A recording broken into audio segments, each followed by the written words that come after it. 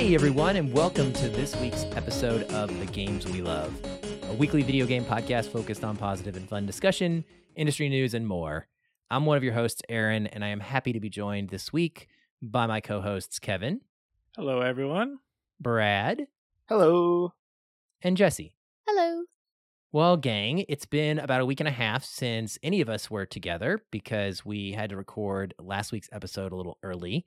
So nice to see everyone tonight. It's good to catch up. I'm excited to talk about some games for sure. And Kevin, you have done something game adjacent recently that I kind of wanted to hear about first, if you don't mind, because I'm extremely curious how this went down. So tell us about your interview opportunity. I'd be happy to. I got to do something really fun. We have Fan Expo St. Louis in town this weekend, which is our comic convention. And some people in St. Louis may know it as Wizard World. They were acquired by Fan Expo last year. And so now they've got more conventions under their umbrella all over. So this is going to be our officially first ever Fan Expo. But we've had the convention here several years. And we always have a lot of big names that come through, whether they be actors, comic book creators, artists, and some video game folks. And I had the honor of speaking to the voice of Mario for the last 31 years, Charles Martinet, and it was quite the experience.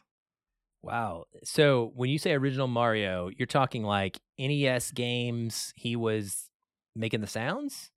Well, there was no voice for the NES, right? Because they had just the very simple sounds. But they actually, I've got an interview I spoke to him for about 30 minutes. He is one of the nicest people I've ever interviewed. He's such a genuine person who loves what he's doing. And even more, what was really impressive was the joy and the positivity that he puts into his work and puts into everything he does. And he has such an optimistic, positive view on life and meeting fans and what the character means to him. So I'm really excited to share this interview. It will be up on the website that I write for, reviewstl.com. And I'm hoping, fingers crossed, to share some audio clips from the interview on this podcast at a future date. But yeah, he actually went in and interviewed he didn't know Mario. He didn't play the NES games, but this was around the time of, it was before even the Super Nintendo game was out. And he went in for an interview of a kind of a real-time virtual reality type of Mario simulation that was at CES. And so he would put on a motion tracking headset like you would think of, I mean, they're more modern now, of course, but like you would see video game actors doing performance motion capture. It was a very early version of that, and he would wear the headset and have a microphone, and he would talk into it, and there was a real-time rendered 3D Mario head at CES, and he would be talking to the crowd and getting feedback and saying, "What's your name?" And he would answer them and everything. So it was really neat I think this was CES 1992, if I'm not mistaken. Wow. But so it was really early and such a neat thing. And then he got a phone call from someone that worked at Nintendo and said, "Mr. Miyamoto would like you to be the voice of Mario in the video games." And when that happened, there were two games, and I had both these. I don't know if any of you had them, but they were computer games. One was Mario Teaches Typing, and the other was Mario Gaming Gallery, where it had dominoes and backgammon, a kind of version of Yahtzee, or what we know as Yahtzee. It was this video game suite, and so around 1994, 1995. And then from there, I mean, the big one, which I know, Aaron, you're going to appreciate this, Mario 64. The noises, right? The noise, let's go, woohoo, all that That's stuff. That's part of the game. He invented it. He gave the character a voice where Mario never had a voice before in the video games, and he has done it ever since for 31 years. We're talking about Mario 64, the Mario Kart games. He does Luigi, Waluigi, but yeah, he has tons of credits. Look him up on IMDb. He has like 200 acting credits, and I think 100 and something, or mostly Mario and those characters. But yeah, really, really great guy. Had such a fun time talking with him. I'm, again, really excited to share this interview. But this is a voice that even if you don't know the name Charles Martinet, you know the voice. If you've played any Mario games from Mario Talks, and that's him. And he continues to be the voice. And so it was really exciting. And he was so nice. He actually recorded an audio clip for my son Ryan. I told him that that my son was so excited that I was interviewing him, and he was just went right ahead and made a little voice clip for him. So really fun interview, a nice guy, and such a huge part of gaming history. That is awesome, man. That's very, very cool. Yeah, I look forward to reading that whole thing. Where'd you say? ReviewsSTL.com? Yeah, reviewstl.com. The website's Review St. Okay. Louis. A few of us are in St. Louis, and that is the main outlet that I have for movie reviews, interviews, entertainment news, and then Real Spoilers is the movie podcast. So 2 separate things that I've got going on, aside from my video game podcast as well. Right. Okay, cool. Well, yeah, look forward to reading that one, and hopefully we can get some audio from it. I'd love to hear his voice. That's amazing. Absolutely. Well, the listener question this week, the one I wanted to talk about, this is not actually from a listener. This is from me. So consider it me asking you guys, because I'm curious how this applies for you compared to how it applies for me. And remember, listeners, if you want to ask us a question, just hit us up in the Discord. There's a specific channel. You can drop your questions in there, or you can find us on any of the Games We Love social media channels and leave a question there, and we will be happy to answer it on one of our shows. But for this week, I want to talk about this. How many games are you playing at any given time? And how do you balance that? Because it can be very challenging. I know we're all at different points in our lives. Some of us have spouses and boyfriends and girlfriends, and some of us don't. Some of us have kids and younger kids, and jobs have different types of requirements. So I'm just curious how you each personally balance your game time. I'll let you guys go, and then I'll kind of share mine at the end. But Brad, why don't you tell us first?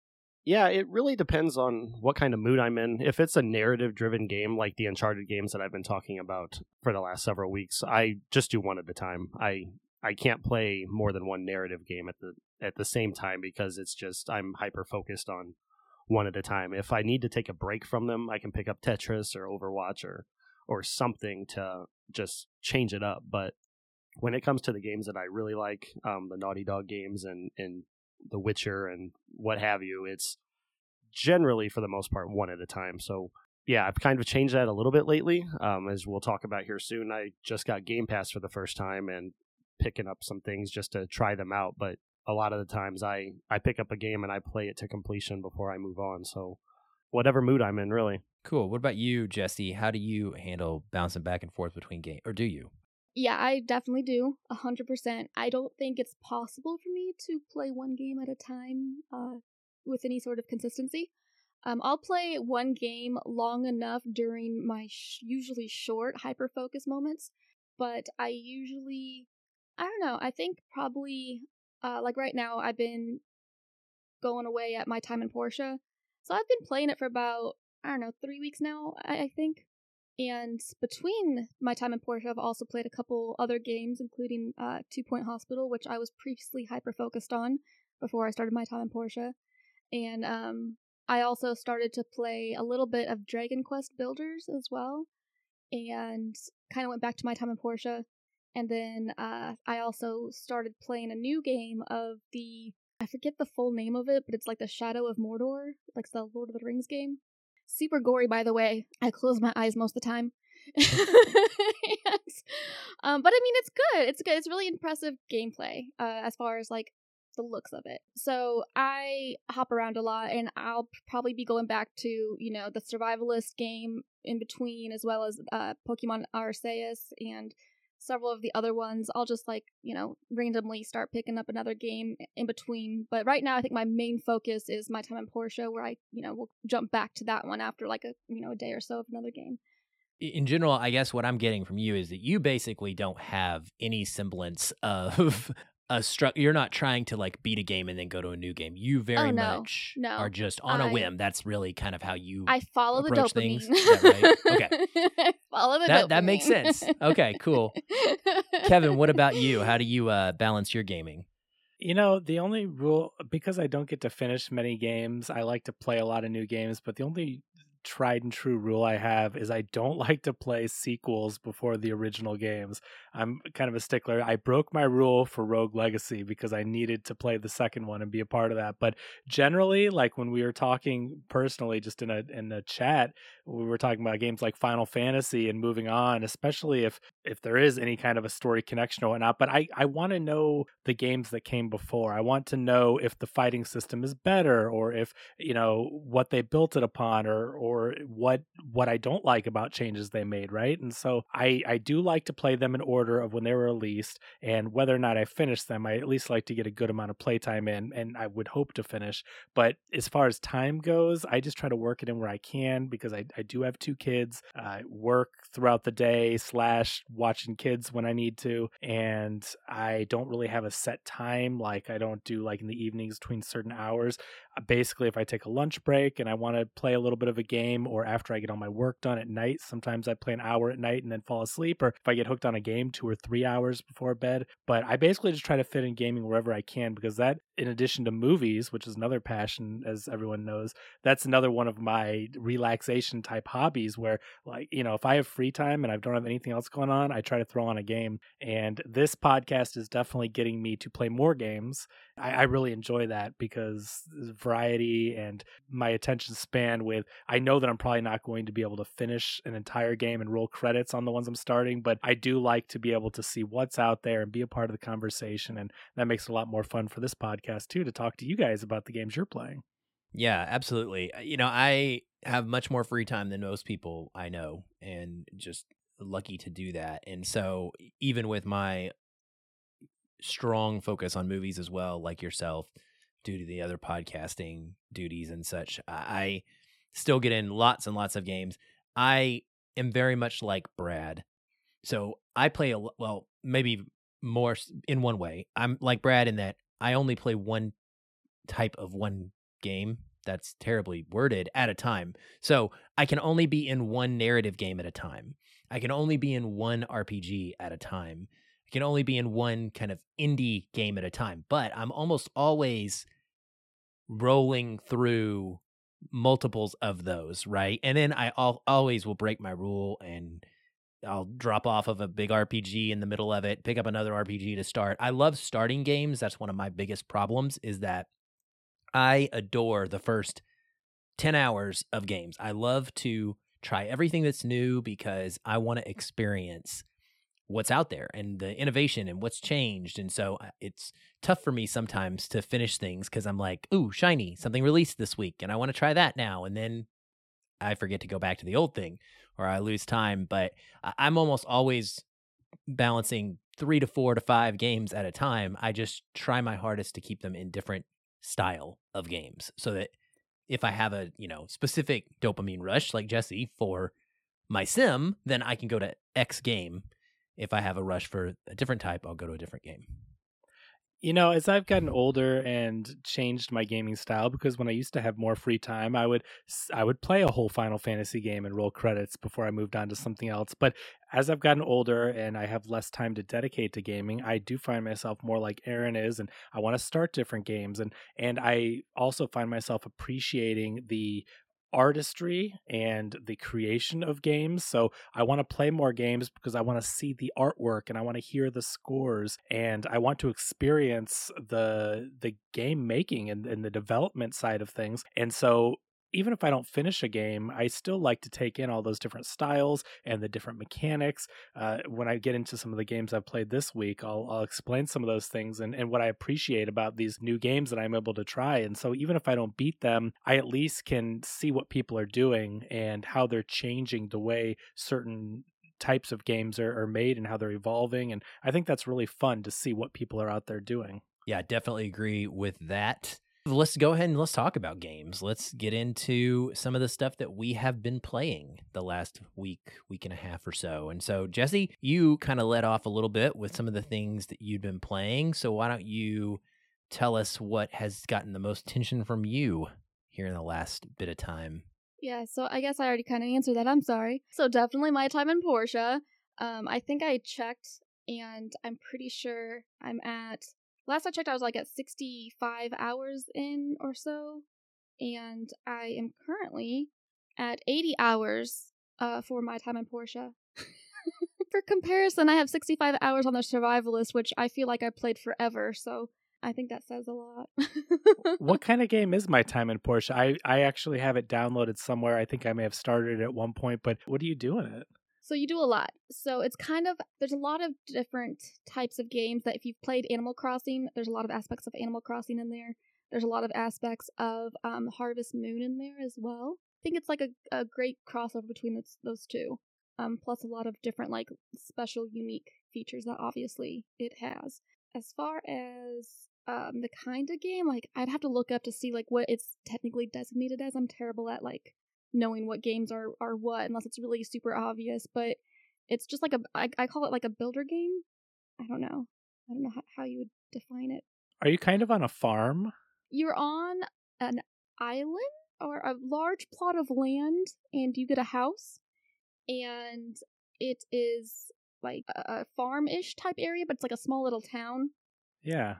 So, yeah, I'm trying to see. I think I played this about a year ago. It sounds familiar because I know there's like a little house, and it reminded me because I think when you start, don't they give you a mission to go like grow a crop or something like that? In this game, at least, that was not my first mission, but you can grow crops. Okay. And, yeah, so let me see. What is this real quick? It's a single player. It's on Steam and Nintendo Switch. So it is labeled as RPG Open World Life Sim. So that's the kind of game it is. But yeah, you can you can mine in the mines. You can So what is your goal? What have you been doing in the game yourself, like with your main character or whatever? What have you accomplished, say, in the last week or so? What is your my main focus has been this past week has been completing quests or commissions is what they're called to make money so that I can expand my plot of land, and you can increase the level, also the size of like your house and like the workshop area. So you can build bigger items. There's a bunch of little side quests. You can build relationships with the community as well. I was asked out on a date for the first time by romance Django. Option. Nice. Yeah, so Django. He's a clone. Be careful. What'd you say? Did you go on the date? Well, I was a little taken back at first, and I really wasn't quite sure like what he was doing because he was just standing outside of my property, like with the little icon top of his head. So I'm like, why are you standing there like a weirdo?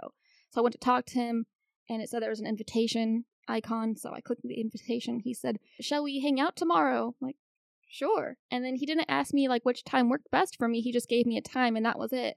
So I felt like that was really forward and a little bossy, but you know what? I did give him a chance, and ironically enough, the play date or whatever they call it ended suddenly.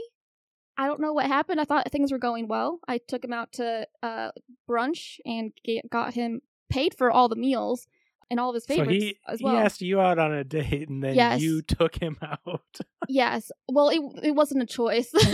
Yeah, right.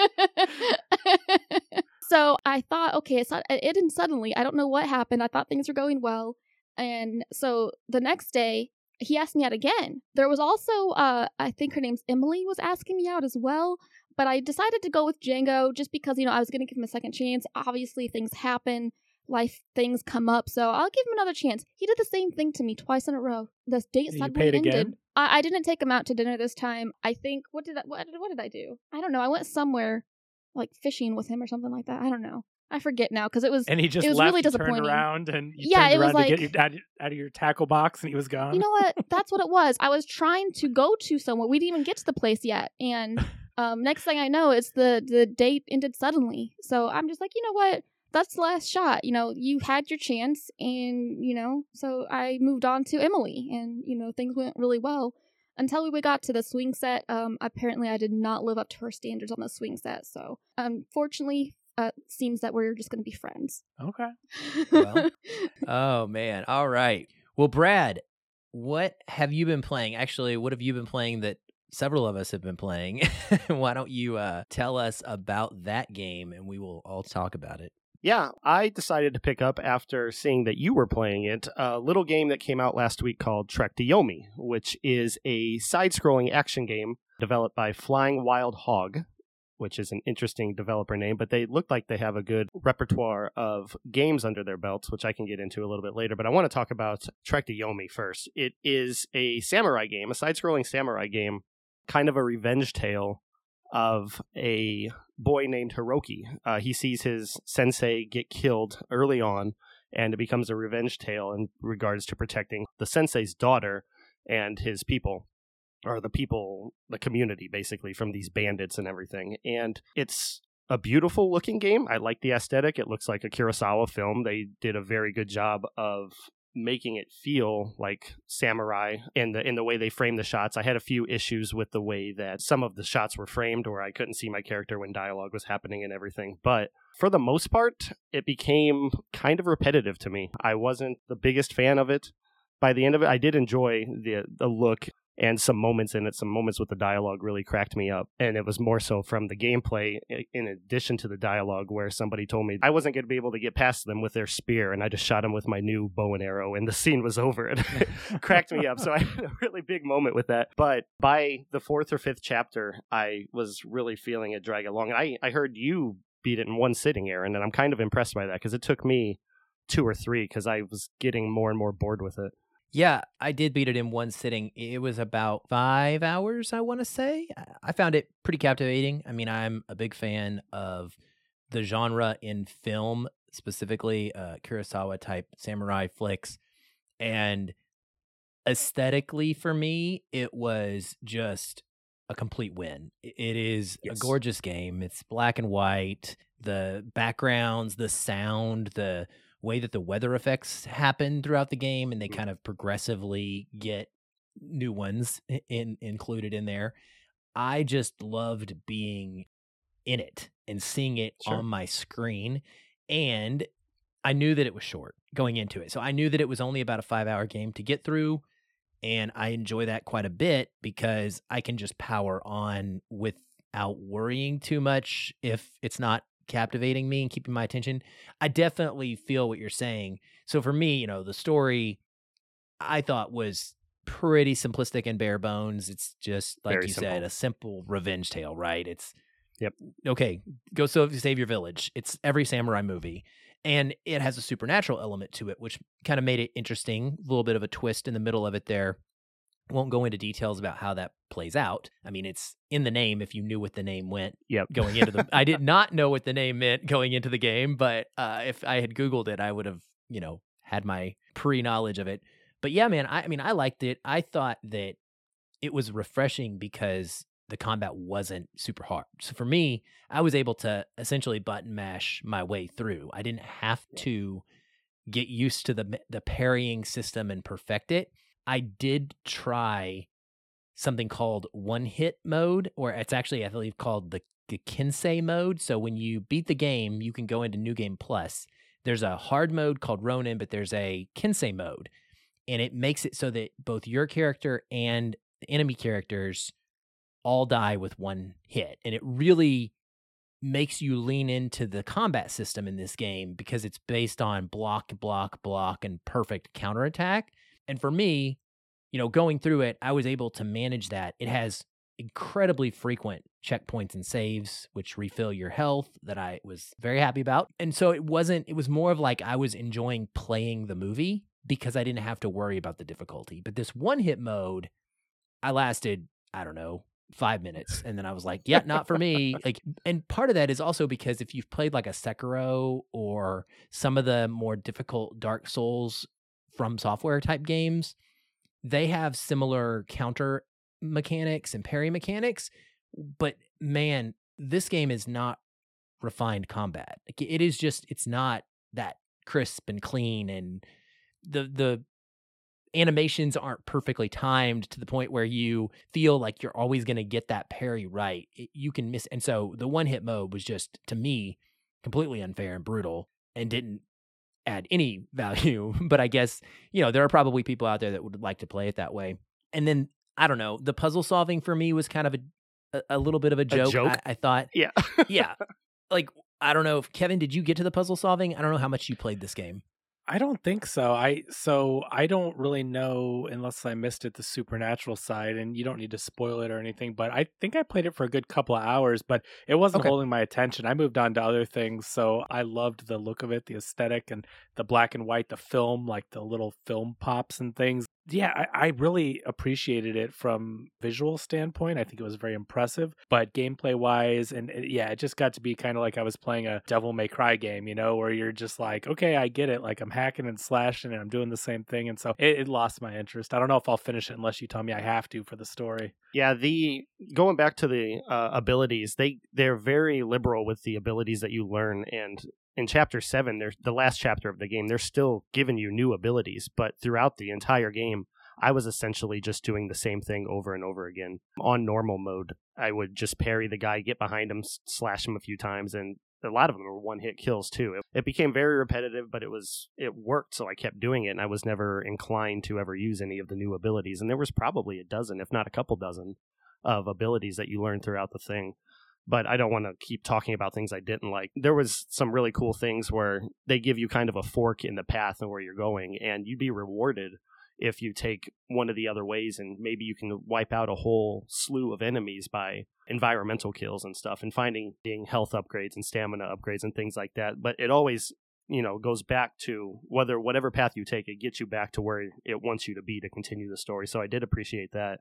It did the one thing, though, that Aaron and I talked about on the Discord, though, that I absolutely hate in video games, where a boss fight thought I was doing really well, and then it forced me to lose that fight to continue the story. That was the end of Chapter 3. So if you didn't finish Chapter 3, you didn't really get to the supernatural element of the game. But what I did find out in further research was that you can win that fight as long as you don't get hit, and there's a secret ending. I don't know what that secret ending is, and I don't really care to go to play through it and try to find out.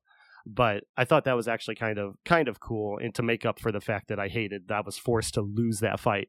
When it was going so well, and then suddenly I was like, oh, cutscene, and it's over. Other than that, I ran into quite a few bugs. I'm not going to list them off or anything. That, again, with the combat, a lot of the inputs weren't working correctly for me. It was kind of making me more frustrated than anything. But yeah, that was my experience. The puzzles were way too easy. The puzzles were simply just, there's like 3 or 4 runes on the screen in various places, and you have this little wheel, and you just put the runes in the wheels. Like there's 3 wheels, and you align the 3 runes that you see on the screen, and that's it. And it was just one of those things where there's another game I'm playing at the moment that also has a similar, very simplistic, pointless puzzle mechanic, and it uses it in the same way. It's to unlock and open a door or a portal of some kind. And it was just like, this is pointless. Like there's no challenge here. There's no skill involved. You are simply slowing me down by 30 seconds for what reason? And I didn't think it made any sense from a narrative standpoint to be there. And I actually had issues with the pathing because I always go the wrong way. I try to get all the collectibles.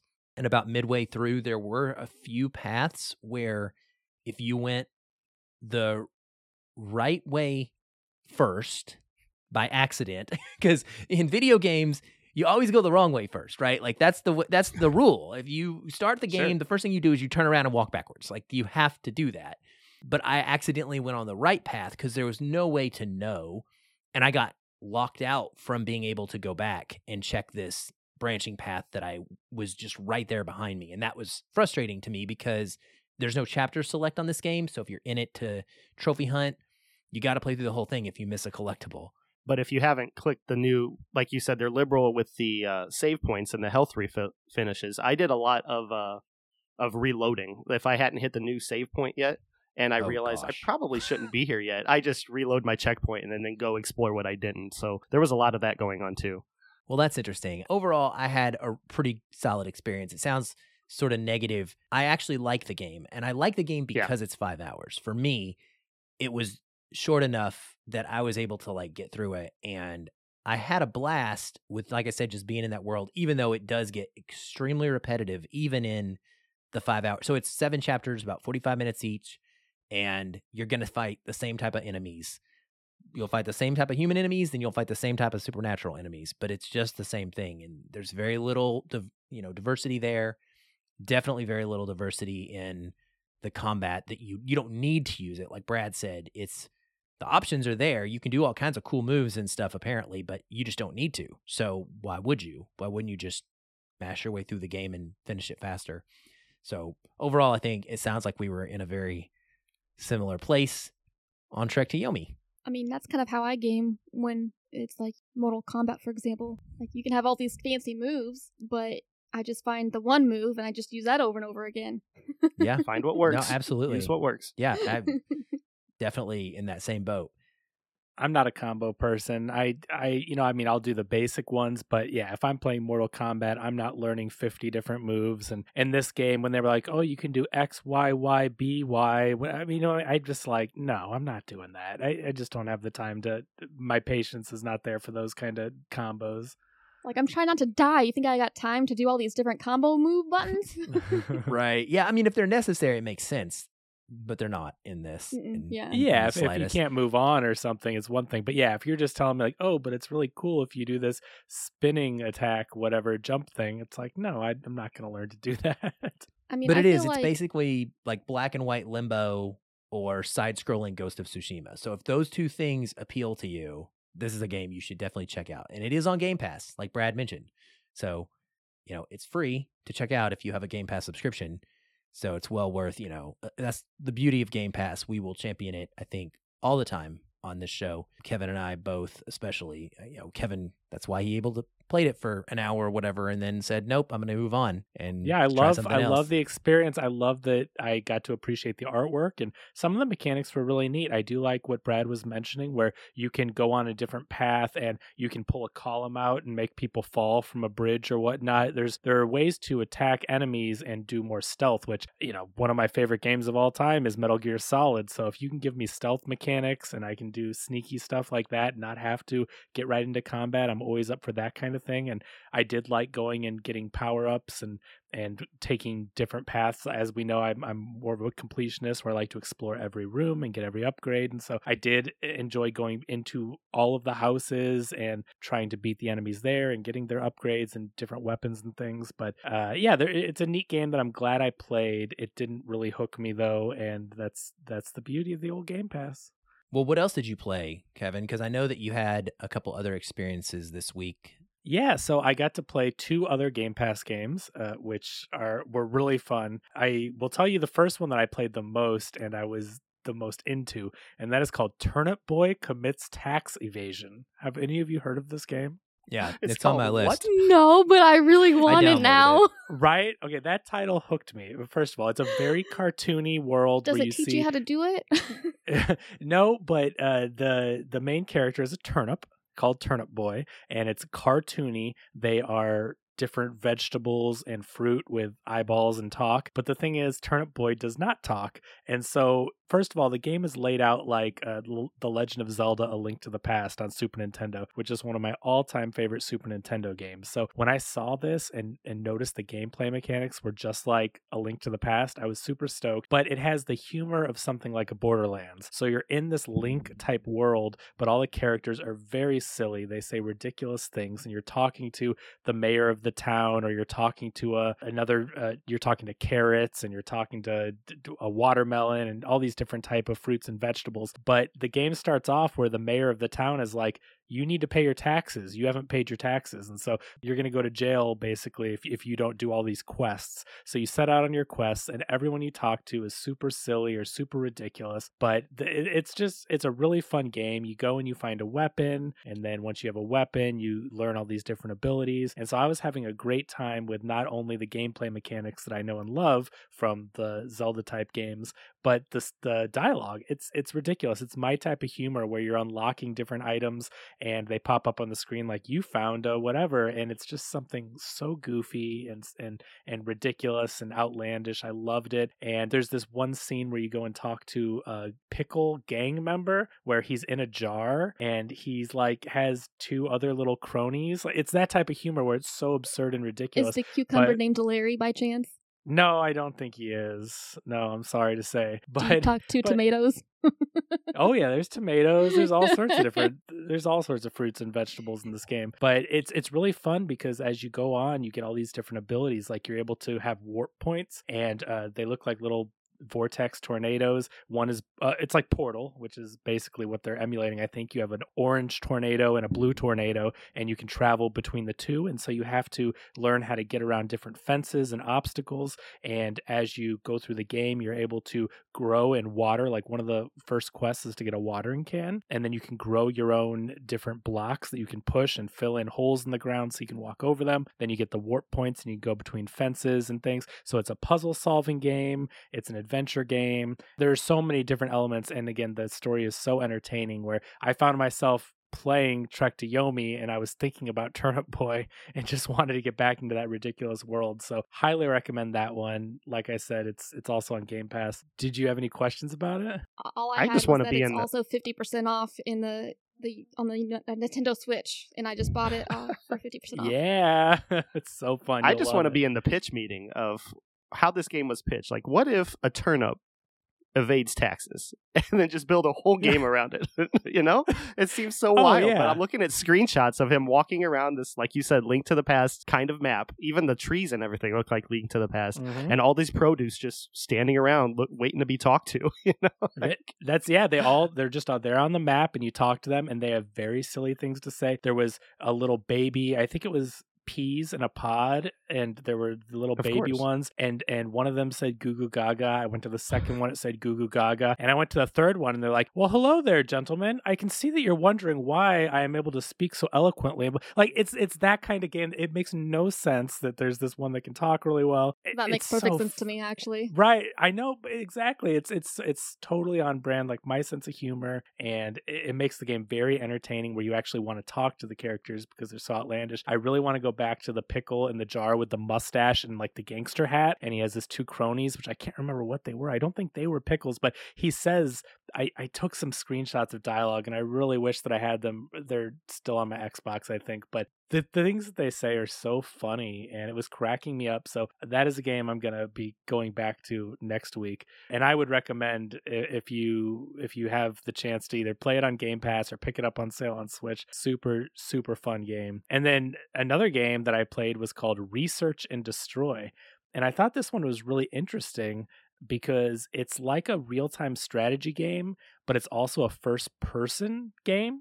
So the real-time strategy part of it is you have a timer, and I believe each character has 8 seconds to do anything. So if you move, if you fire your weapons, but they set up this story in a really fun way. Again, I love these games with their humor, and Borderlands is one of my favorites. So when I refer back to that, I love that style of humor. But the world, basically, humans were wiped out, and the demons and monsters and zombies were able to live in peace and harmony. But then all the humans that were survived in underground bunkers started coming up, and now the zombies their world is getting turned upside down, and you play these human scientists that were in these underground bunkers. And so you have these different ray guns and bombs that you throw, but you have that 8 seconds to move, and then once your turn is over, all your characters get 8 seconds to do their movements, and then the zombies get to attack you and respawn and do all their stuff. And the goal is to either get to a van to escape, or get to different items that you're researching to try to help you on your journey. And so each level that you get to it's this 3D world. And so I really thought it was innovative the way that you have that strategy element, but it also, when you control the character, you go into that first person mode and can choose to solve the level and destroy the enemies however you choose. It was really neat. Have any of you guys heard of it or played this game? No, not here. I haven't, but that's it's a new one uncommon. on Game Pass. But it's another one where I don't know that unless someone recommended it to me, I wouldn't have seeked out Research and Destroy, but having now tried it, I really thought it was fun. I didn't have a whole lot of time to play it. I beat the second level. So the first level is kind of getting you through a tutorial and you get to the van to escape. And the second level, you get to I think you're at like a big mansion, and that's where you have to go find this test tubes that you're researching. And so I beat that one and then I called it quits, but I'm excited to jump back into that one too. And I have to say, like, out of all the Game Pass games, those including Trek to Yomi, 3 games, I really enjoyed 2 of the 3. And Trek to Yomi, I'm still glad that I got to check it out. So big endorsement on my part for Game Pass Ultimate, $15 a month or cheaper. If we actually have a link on our Discord where you can get Game Pass at a little bit of a discount, but you get to play so many games and find some real gems in there. Yeah, definitely agree with that. That's pretty cool. So, Brad, what else have you been up to? Anything, or was it just Trek to Yomi for you? I'm about to wrap up my Uncharted splurge, or binge. I got one last trophy on Lost Legacy to beat the game on the hardest mode, and I will be done with that. I'm not going to touch the Vita one again. I picked it back up the other night for the first time since 2014, and just don't feel like doing all the gimmicky stuff in that game anymore. So Lost Legacy will be the end of that binge. But that's it for me. What is the Uncharted plan? Are you going to be speedrunning? Is there a Donut Drake involved in this one?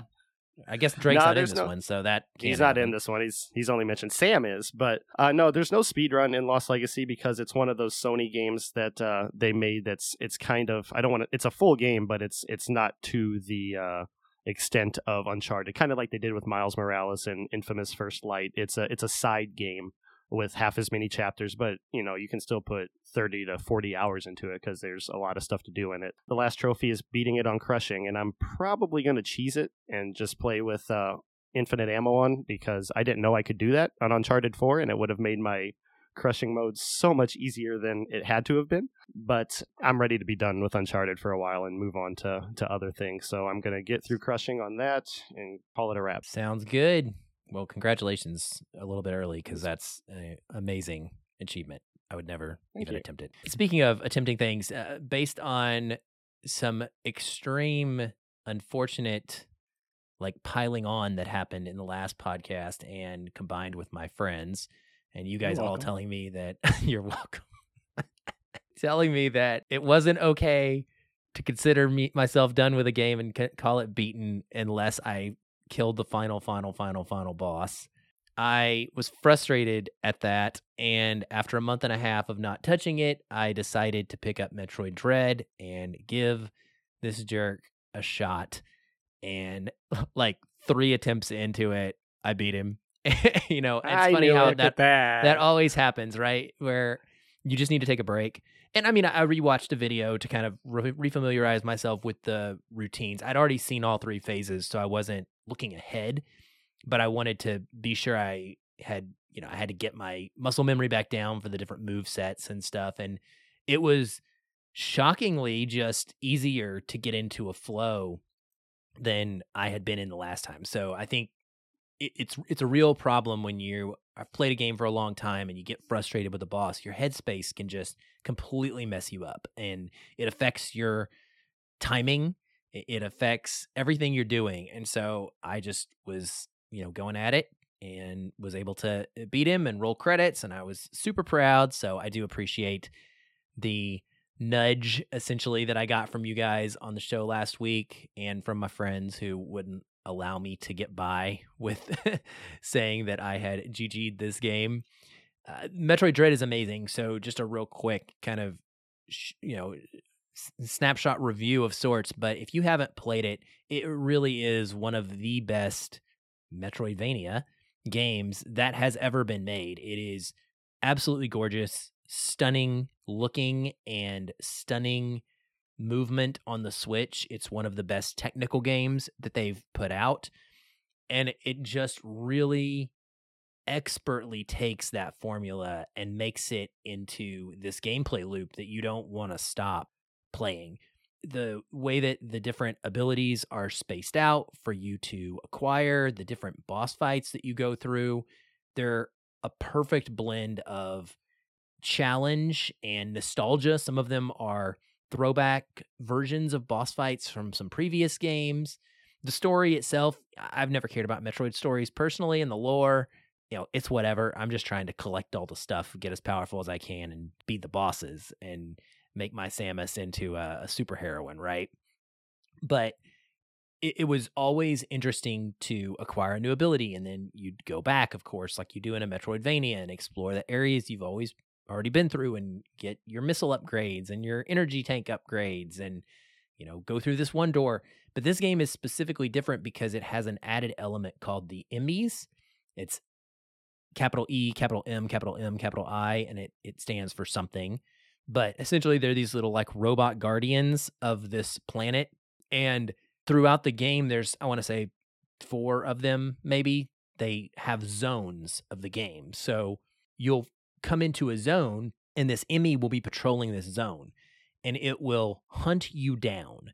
So it has like super radar. Some of them move really fast. Some of them can turn into balls. They have different abilities that progressively get more challenging to avoid. And you have to essentially go into survival mode. So you have to run through these zones and sneak through these zones and go invisible and really stealth your way or whatever through these areas in order to unlock a super weapon that can be used one time. And then you have to kind of go back in and bait it into a perfect position so you can take it down. And when you take it down, you get an ability upgrade, and also then you can explore that area. But it's a really cool diversion from the normal Metroidvania formula where it's chill. You're just kind of flowing through levels, exploring, having fun, and then all of a sudden you are in this super duper duper intense life or death situation, and it's completely antithetical to the normal flow of the game that you would be looking in every nook and cranny. You can't do that. You have to get away from this thing. It's like a Resident Evil game, like Nemesis is chasing you or something. It is exactly like, yes, it's very reminiscent of, like, is that Resident Evil 2 remake? That's the one I'm thinking of. Or a Big 3. Boy is what my, okay. Well, it's, similar thing I think in 2. My kids, maybe it's not Nemesis, I forgot Mr. the guy's X. name, but no, you're right. Mr. X. Yeah, Mr. My X, kids Tyrant, are like terrified because, you hear the footsteps and all of a sudden, and then boom, he's there, and you're like, oh my God. But yes, it's that exact same feeling. And everything about this game I was reading was, it's so difficult. It's so difficult. It's not Hollow Knight level difficult, but it's like one of the more difficult Metroidvanias, which was a bit of a put off for me. And I almost didn't play it because that's not my thing. I don't like difficulty, but I'm so glad I did, because it never took me until the final boss, never took me more than 45 minutes to master a boss. And it's just a satisfying feeling. That's why it's been a staple mechanic of video games, is mini boss fights, since their existence, is because that hit you get, that energy and that high from success, is something you want to get again. You want to feel that again. And this game gave it to me like very few games have in a long time. And it is easily one of my favorite games of the Switch. It'll go into that kind of pantheon of top tier games that I recommend to people when they say, what are the best games on Switch to get? So if you haven't checked it out and you like Metroidvania games, it is an absolute must. And I will segue that into a Nintendo connection real quick, just to say a book came out that I have been waiting on anxiously for a while now. It's called Disrupting the Game, and it's the biopic self-memoir by Reggie Fils-Aimé, who was the Nintendo of America president for many, many years. He is a gamer legend. As far as people are concerned, one of the absolute best suits to ever work in the gaming industry. Did so much amazing stuff for Nintendo. And I read through it in 3 days, or listened through it in 3 days on Audible. It's a lot more business focused, and that's kind of what I want to point out here, is for anybody who knows about it, it's the kind of book that is about him teaching how he went through life in his various stops. He was at Procter & Gamble. He was at Pizza Hut, Panda Express, things I did not know. He was working his way up as a brand manager long before he got to Nintendo. And it's got a lot of these little like nuggets and business lessons, but they're very digestible. And each one ends with a little section at the back of the chapter that is called a takeaway, or I think it's called the so what point, where he's like, so what? Well, here's the piece of advice. This is what I'm trying to tell you about how to be a leader, about how to approach this situation. And it's the kind of advice that you can easily parlay into your own life experience, your own career, whatever that may be. Many of these stories were. So it was really good stuff. The Nintendo focused stuff was obviously my favorite. Learning about his relationship with some of the Japanese higher ups in that company that we have come to know and love and adore, and just how his whole experience of engaging in that culture and then leading it from America was. He talks about being a gamer himself. It's funny you talked about A Link to the Past, Kevin. He talked about how he became a gamer with the Super NES. He didn't have a Nintendo, but he had a Super NES. He became obsessed with it. I want to say it was in college. And he said, over 70 games. He 100%ed them all. He was a completionist freak.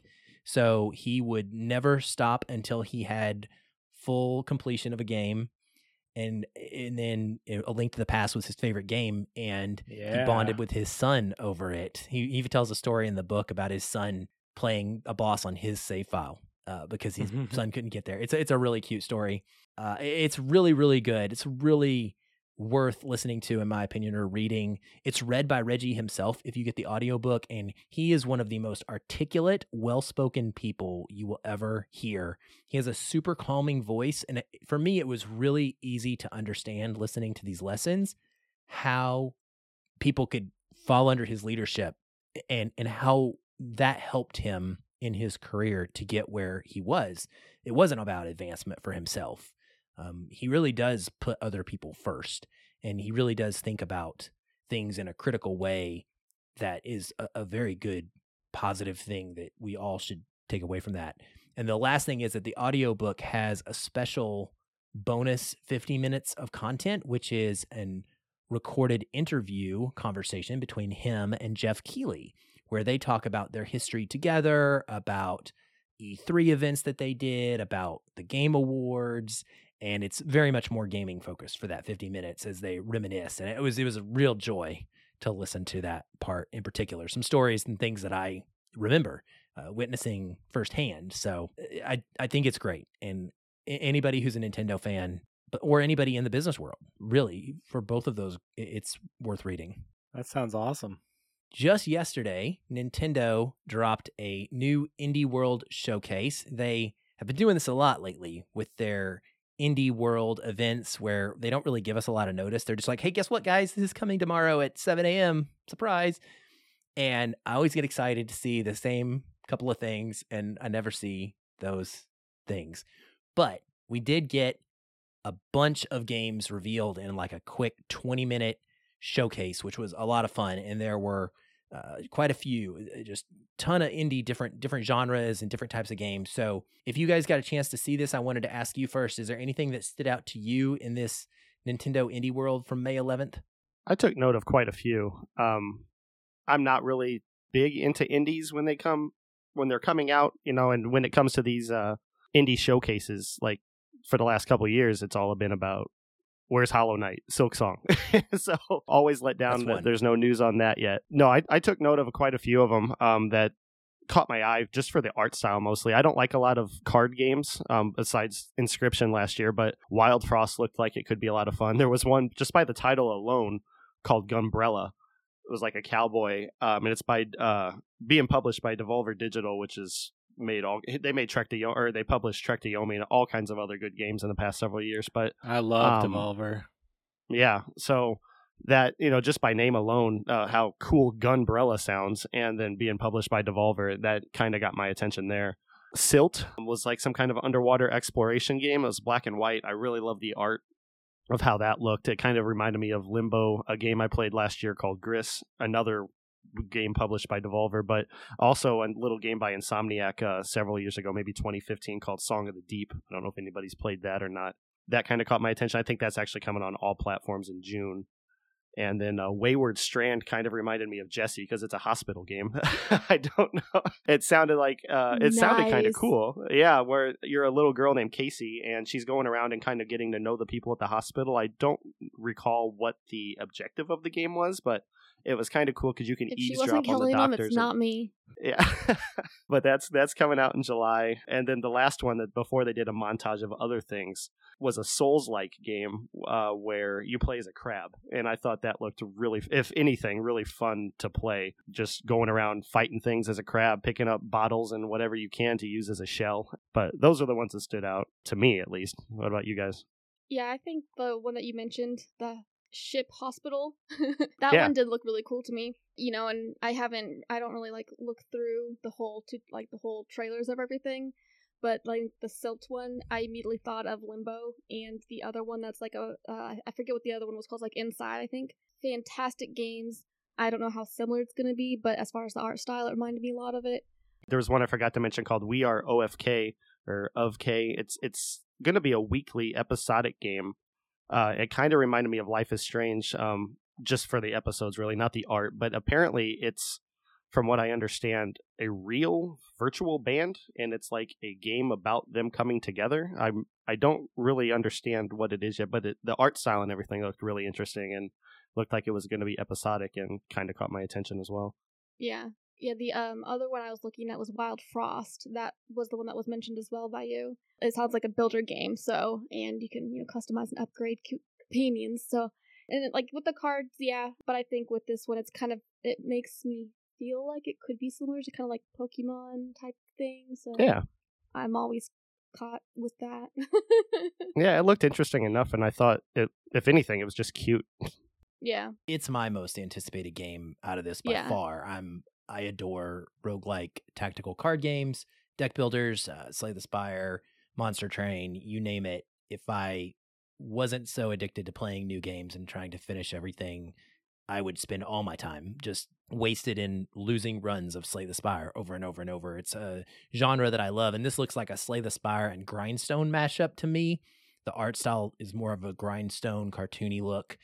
Grindstone's great if you haven't played that. It's a Peggle-like roguelike where you drop different classes, warrior, maid, whatever, and they bounce off of different pegs as they go down.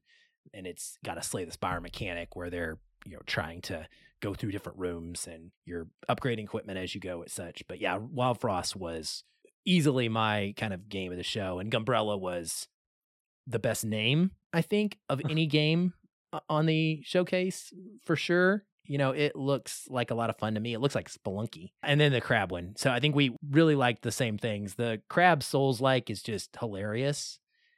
I could not have laughed harder about that game. And anytime somebody just takes a formula that we know and love and puts a really weird twist or coat of paint on it, I think it's indie heaven to try that out. And Silt, I thought about Limbo as well. It looked like a mix of Limbo and Abzu to me.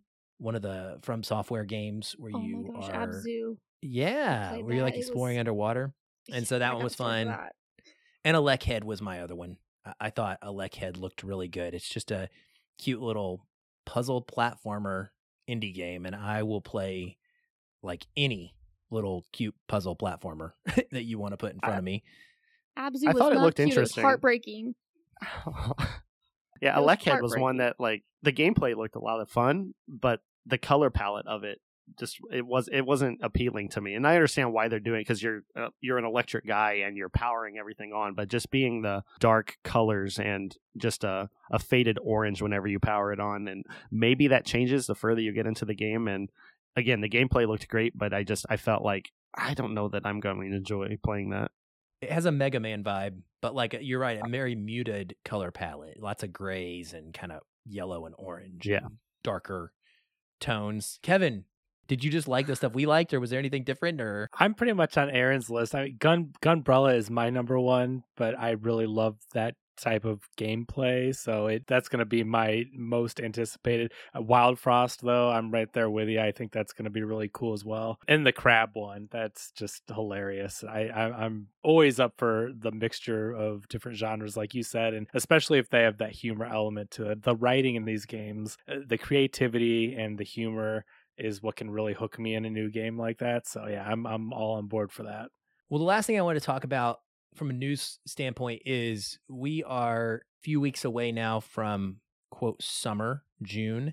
And with June comes what used to be the normal E3 event, where game companies would get together and show off new trailers and give us all sorts of reveals of tech and updates, etc. And E3 has been kind of absent in recent years. It has tried to shift more to a digital presence when COVID hit. And unfortunately, this year it has been announced that E3 is canceled completely. So it's going from digital only in 2021 to nothing in 2022. What we will still have that we are for sure aware of is an Xbox and Bethesda 90-minute showcase on June the 12th. Not sure what they're going to talk about now since they just delayed their 2 big games that are supposed to come out this year, and they're not anymore.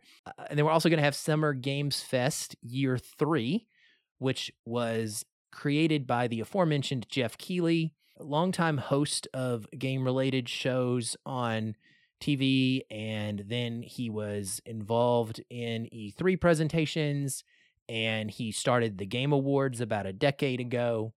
And then this newest passion he has set forth on the world 3 years ago was the Summer's Games Fest. And I mean, there's no bones about it. Like, it was built and created to be a competitor to E3 and has its strengths, it has its weaknesses, but he has been able to start pulling more and more big name quality stuff. Last year, this is where we got to see our first Elden Ring big gameplay reveal. So that's going to kick off on June 9th. I want to say it runs about a week. I can't remember if it there's like pieces of it that go throughout the week, but there's like one big event on June the 9th. And that big event this year is actually going to have an IMAX showing. You can go see it in a theater, which is, I don't know. I don't know. I really hesitate personally to think that they're going to be able to have their videos running at a clip that I care to see in IMAX, that I need to do that. It just doesn't. But he's ambitious. He's nothing if not ambitious. He will always push the envelope, and I appreciate that. And so I just wanted to get you guys' feel on this. Like, how do you react to E3 being canceled? Do you think it's ever coming back? Is it gone forever? Are you cool with the new direction? Are there games you guys are looking forward to finding out more about this summer? So predictions, like, I just want to open the floor to all of that. If it being canceled means that it's inevitably canceled for good, it makes me even more bummed about 2020 because that was supposed to be my first year that I was going to be there. And now I'll really have never got to go to E3, yeah. As a as a public or as a press, just what were you going to be doing? Well, I was going to be tagging along with somebody who was there as a vendor. He asked me months in advance if I wanted to go with him, and I was like, sure, why not? And 2020 happened, and now if E3 is done, then I don't have a chance to ever go. That's so terrible. But I'm sorry. That's okay. No, I just thought I'd throw that little tidbit in. But as far as what I'm looking forward to, I'm sure at this point I've heard rumblings that Final Fantasy 16's trailer is done or is close to coming out. So I can't imagine it'll come out between now and then. That would be the perfect opportunity to really show us what they're doing with that game, because all we've had so far is a preview, right, from maybe a year ago, and it wasn't a whole lot. And then it was just radio silent until now. There's all the talk. Naughty Dog's working on something. We know we're getting a Last of Us remake. I think that's confirmed. But a Last of Us remake, Last of Us 2 director's cut. They still haven't pushed that up to PS5 yet. And then Factions, everybody's still looking for that. So that's a possibility. I just realized all my information here, or all my ones here, PlayStation side. If Ragnarok is coming out this year, God of War, maybe we'll get a big showcase there. But now I'm starting to wonder if Sony will just do their own thing between now and whenever as well. You know, this might be more independent publishers rather than first-party exclusives. But my list was Final Fantasy 16, something with The Last of Us, Ragnarok, PSVR 2 is supposed to come out this holiday, so it'd be a nice opportunity to showcase some of that stuff. But again, could just be a Sony showcase like Xbox and Bethesda's doing. So that's all I have on my list at the moment. I mean, you're not alone. I haven't been either. And, now that I've started to get into the streaming world, I'm starting to look forward to those kinds of events. So seeing that it's canceled and potentially maybe forever, I don't know.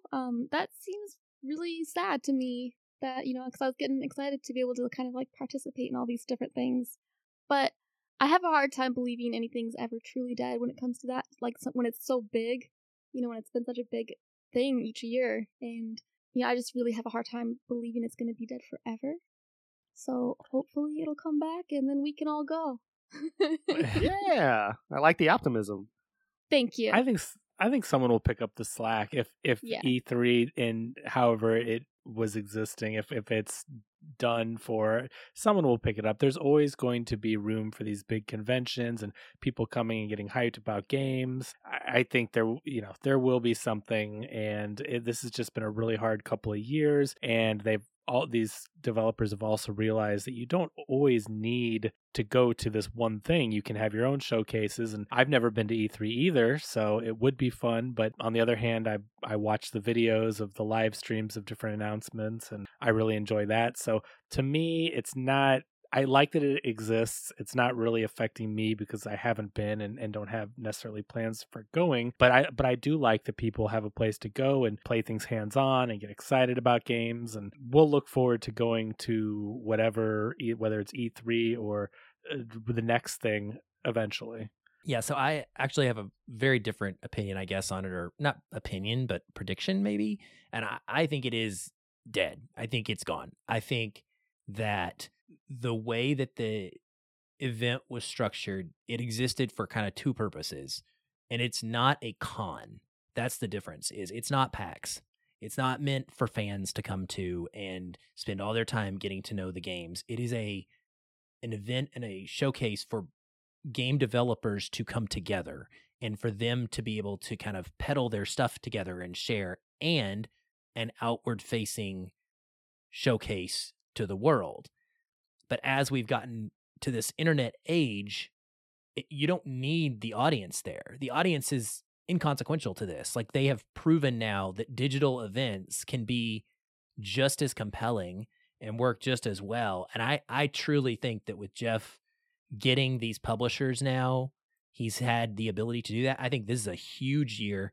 Like you, Brad, my list is all Sony stuff, and Sony may not even participate, but I think Final Fantasy 16 very well could be the thing, the Elden Ring at Games Fest. I really do. Like you said, the trailer is done. We've got confirmation of that.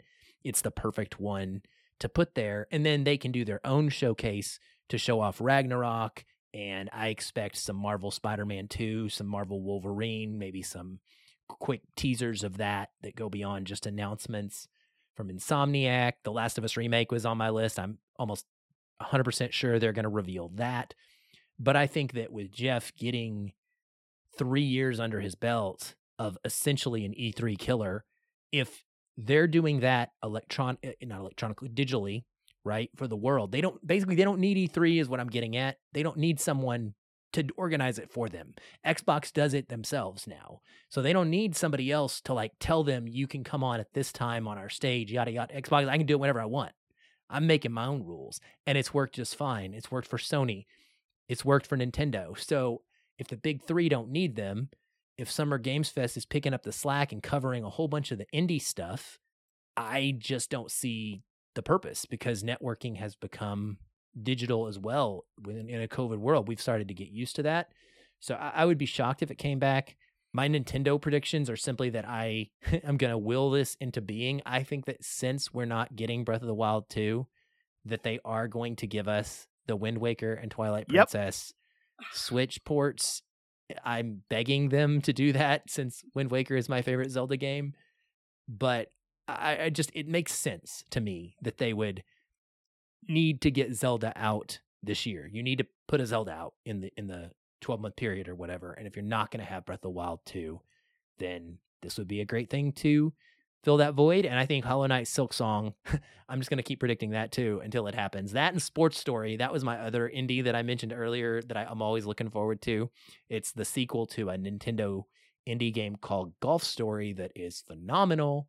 And only this one's going to kind of broaden it into a whole bunch of other sports. And they announced it. It was due out like 1.5 years, 2 years ago. And then it fell off and never came out. And we haven't got any new updates on it. And it's very sad. So I would like to see more on that. What do you think, Kevin? Am I crazy here? Am I off base in thinking that it isn't going to come back? No, I mean, I do feel like with all the different showcases they do and digitally, it works very well. So I can see how if it doesn't come back that they can handle it. But I don't know. I still think there's something about being there in person, even though I've never been to an E3, but I've been to CES, I've been to other type of trade shows, and I do think there is something about networking and being hands-on with things. It just feels to me like, I don't know, maybe I'm just optimistic about things. I don't want things to go completely digital, right? Like, it's talking to people face to face and being able to try the different games and electronics and VR and whatever they're doing. I don't know. I think that there is still a room for that. Yeah, I agree. I think that when it comes to the digital side of things, like, especially us all experiencing the quarantine, like, I just can't believe that we're going to be like, oh, no, we don't need it. We could just be digital. Like, people are going to want to be social. Like, a lot of people would do these things for the social aspect of it as well as the hands-on. That's really important, I think. And I don't know. I kind of am hoping and thinking that maybe because of all the hardships and everything, and obviously it takes a lot of money to run these things, so I'm thinking maybe they're just going to take this year off, kind of rerun some numbers, re-strategize, come up with a new plan with the new world, essentially, is what it's become, and kind of find how to continue to grow, not only because you can't stay the same in the world that quarantine and COVID has caused us. So I'm hoping that maybe they're just like getting their business plans in order and kind of rethinking how they do things and coming back, in a new, betterish way, at least from a social aspect and hands-on aspect of it. I definitely think that that would be important. But if not, maybe they come back after they have their year off and it crashes down, and then they just give up maybe at that point.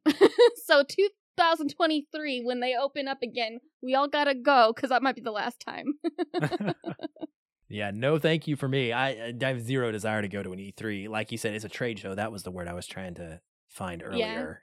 Yeah, I guess to it a convention. I go to PAX every year, and that's what I want. I want to walk around and play all of the games, and I want to go to panels, etc. And E3 is built for trade. It's not built for fans. It's not, it does not exist in that same way. Yeah, it definitely has to fit a certain audience. Somebody like you obviously isn't going to find much value in it, whereas like other people that, like I definitely feel like I would find value in it, partnering up with, networking with the designers and whatnot, versus like truly like a con would offer. So I think it depends on like who you are, and there's honestly so many different companies out there that do network, and that's kind of the I've worked in industries where we go to these giant conventions that are just for the industry, but because there's just such a large amount of them involved, like that's kind of what they're mostly for. So I think that's still has a lot of value for even people that aren't necessarily in the industry but can benefit from that industry and networking within it. For sure. All right. Well, before we go, quick reminder that Kevin has generously put up a copy of Cyberpunk 2077 for one lucky winner, someone who has left us a review on Apple Podcasts or on your podcast app of choice, but we definitely want them on Apple Podcasts. So if you have the ability to leave them there, we would be much appreciated. We're going to have that run through the month of May. Is that right, Kevin?